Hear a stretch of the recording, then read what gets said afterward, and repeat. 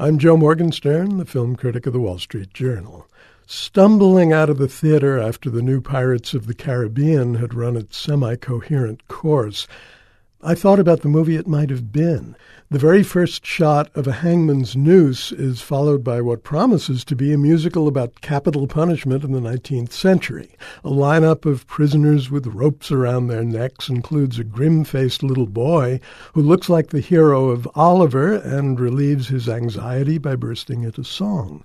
When other prisoners take up the boy's melody, a British officer rushes off to tell his superior cryptically, "They've started to sing, sir."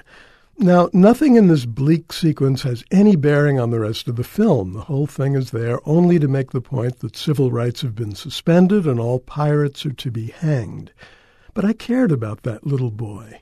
I liked his courage, wondered what he'd done to deserve such a fate, and would have preferred his presumably brief life story to the cruel and unusual punishment of a ponderous pirate saga 168 minutes long with more doldrums than the rhyme of the Ancient Mariner.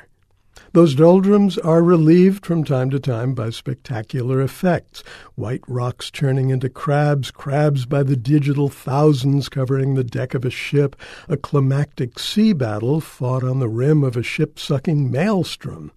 Still, the most affecting effect is one of the simplest, Bill Nighy's octopus-faced Davy Jones wiping away a single tear with the tip of a tentacle.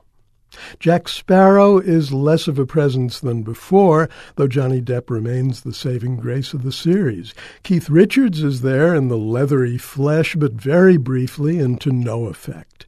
Chow Yun-fat does a turgid turn as a Chinese pirate captain. Geoffrey Rush is back as Barbossa, and a good thing, too, because his diamond drill voice is one of the few that can cut through the movie's clamor.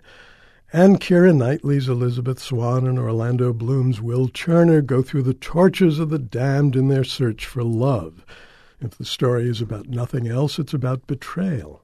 The story is about other things, of course, but the plot's absurd complications defy description. To learn more, you could check out the movie's website. Or, perish the thought, you could see the movie. Movies often turn on slender notions worked up to look like full-fledged ideas. Once in a while, though, a notion will be fertile to begin with, a self-renewing source of delight. That's the case with Luc Besson's Angel A, a French-language fantasy about a petty, scuzzy criminal at the end of his rope and a statuesque, chain-smoking blonde who may be his guardian angel or a screwball slut or neither or both.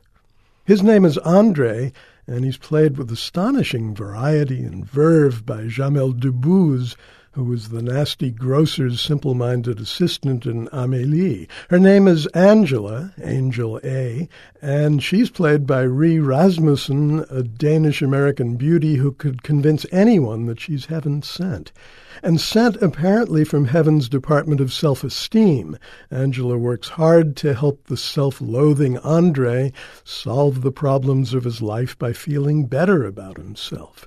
The movie made me feel better about life in general, and in particular about Paris, which has never looked more magnificent, thanks to Thierry Arbogast's cinematography.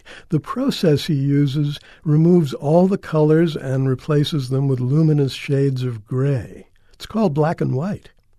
I'm Joe Morgenstern, the film critic of the Wall Street Journal, back on KCRW next week with more reviews.